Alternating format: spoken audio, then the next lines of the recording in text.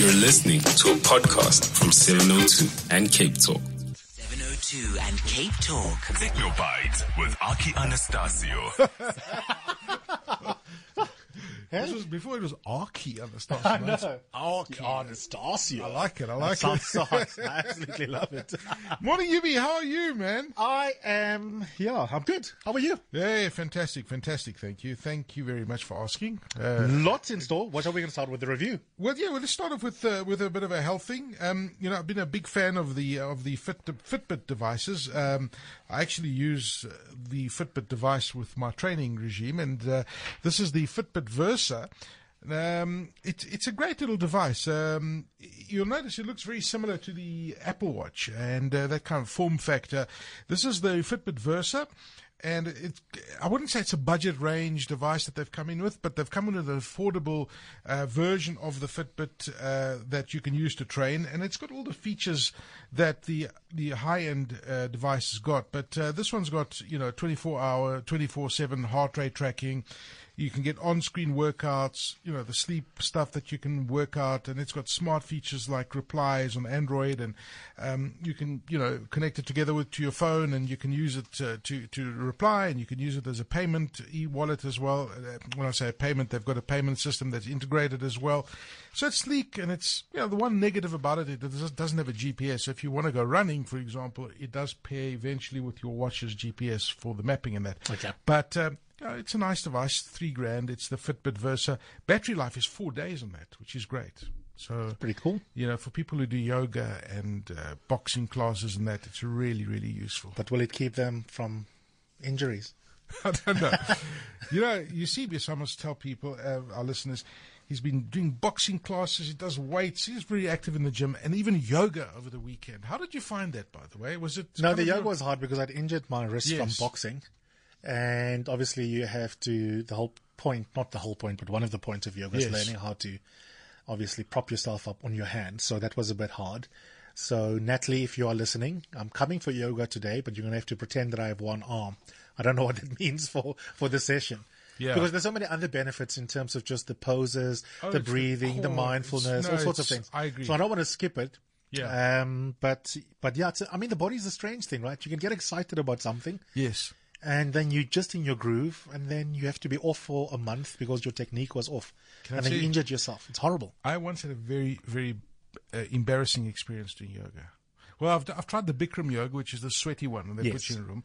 And then I had the regular yoga, and I really got into it, right? And you go in a totally relaxed state. And the last 3 minutes where you're like floating, and you don't realize you're like in a zone, right? Yeah. But I had what's the word I'm looking for to try and be diplomatic? But okay, just say, I farted. In the class where everybody was meditating, and it just out of the blue, I just by mistake, and I was so embarrassed by that, So just be careful. That so funny you should say that. I had that thought on Friday when I had my session. I was like, I really hope I don't fart, especially because it was a private session, one-on-one. I couldn't blame anyone else. It's either her or me. You're in these little positions that pushes air out in all sorts of different positions. It's really embarrassing. Love it. Anyway, who wants my DNA? Well, interesting. I'm watching you having smoothies. You eat very, very healthily. Now, Nestle. Don't be fooled, dude. If I ate healthily, I would have a six-pack. But at work, I try and eat healthy so that by the time I have bad carbs for dinner or lunch, that I feel less bad. We all have those ones, and I do them too as well. But, here's the thing, that we're getting older. The world's population is aging, especially in a country like Japan. And I don't know if you've ever tried this DNA testing. I've done the DNA testing where they take a swab from your inner mouth, from your gums, and they send it to some laboratory. They come back and they say, this is your body type, this is your blood type, this is the foods that you should be eating, this is what's good, this is what's bad for you. So now what Nestle is doing internationally, they're using artificial intelligence, DNA testing, and, this massive obsession that we have with Instagramming food, but they've started this program in Japan where there's a very elderly population, and they're gathering a lot of data about the wellness of people, their diets, for example, what they want to do to improve their health and longevity, for example, and they're using 100,000 of these users to test a program, and they send pictures of their food via this popular program that they're using, and they basically are going to start designing food specifically for your DNA type and really based on what you like. So, with the vitamins and the nutrient teas and the smoothies like the one you're drinking about at the moment, they're going to start taking the stuff, and then they will start supplying their customers with these home kits specifically linked to whatever ailments you might have. So if you've got high cholesterol, diabetes, for example, they will structure your diet and your smoothies and send them through to you based on your diet. And this is where the world is going, right? I mean, if you look at the revolution around food and everything, it's certainly gaining ground very, very fast. And people are customizing their lives based on their diets and vice versa. So I find it really, really fascinating how people are changing. I wonder if it will change people's behavior. Well, I'll never forget. Why don't you send your DNA and then Nestle tells you, darling, you've got to be eating kale every day? No, they're not. That's not going to happen. No, it's not going to happen. But I remember my father telling me many years ago, and he said to me that one day we're going to be mixing a powder, and that's going to be your meal.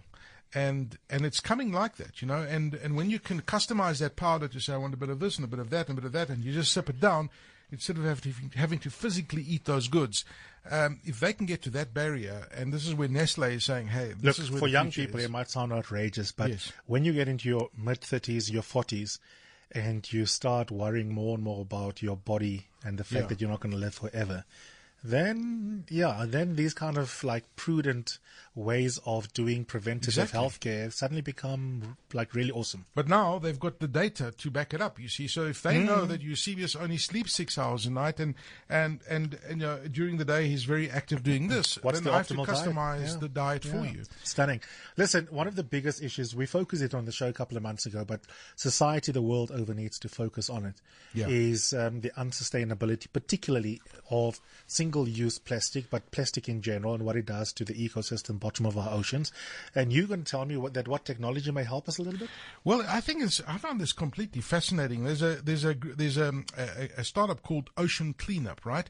It's a Dutch non-profit organization, and their aim and they want to do is like clean up the ocean. Now, if you look at the oceans, as you correctly said, I remember when you did the show that around the world we've got what they call these massive garbage patches, and they are situated. There's about 6 of them in the world, and they're situated in the middle of each ocean, and it's the waves that influence the way the plastic floats. And I don't have to tell you about how many whales and how many fish they find that they've ingested the plastic, but the reality is that in this particular section of the ocean, which is situated between Hawaii and California, there are 1.8 trillion pieces of plastic in the actual ocean, and they cover an area twice the size of Texas. So the Ocean Cleanup's goal is that they want to reduce the plastic in the oceans by 90% by the year 2040.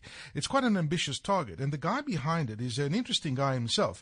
His name is Boyan Slat. He's a Dutch inventor. What's that? Boyan Slat. Oh. Slat. Sorry. This is a family show. Yes, a family show. This guy was 18 years old when he founded this company in 2013, right? This for me is quite extraordinary that this young person at the age of 18, 5 years ago, says, I want to change the world. I want to change the ocean. There are now more than 70 staff members that are part of the Ocean Cleanup's team, made up of engineers, researchers, scientists, computational modelers, and you name it, and their aim is to clean up the ocean. So they've designed this thing, which is like, I would say he describes it as this giant Pac-Man, that kind of swallows the plastic. And they actually this weekend launched this off the coast of San Francisco. And this is the start of a few of these systems that are going to be going out into the ocean. But now it's a real-time example. They've been using algorithms and they've been using all sorts of things to see how this will react with the massive waves.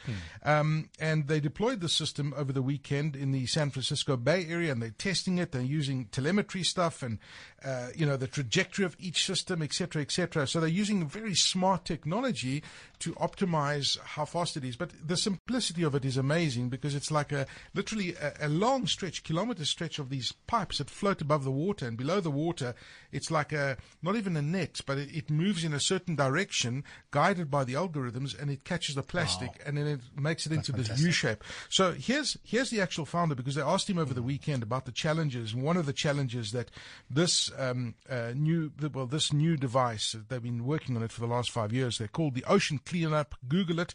But here's the inventor, Boyan Slat, talking about the Ocean Cleanup.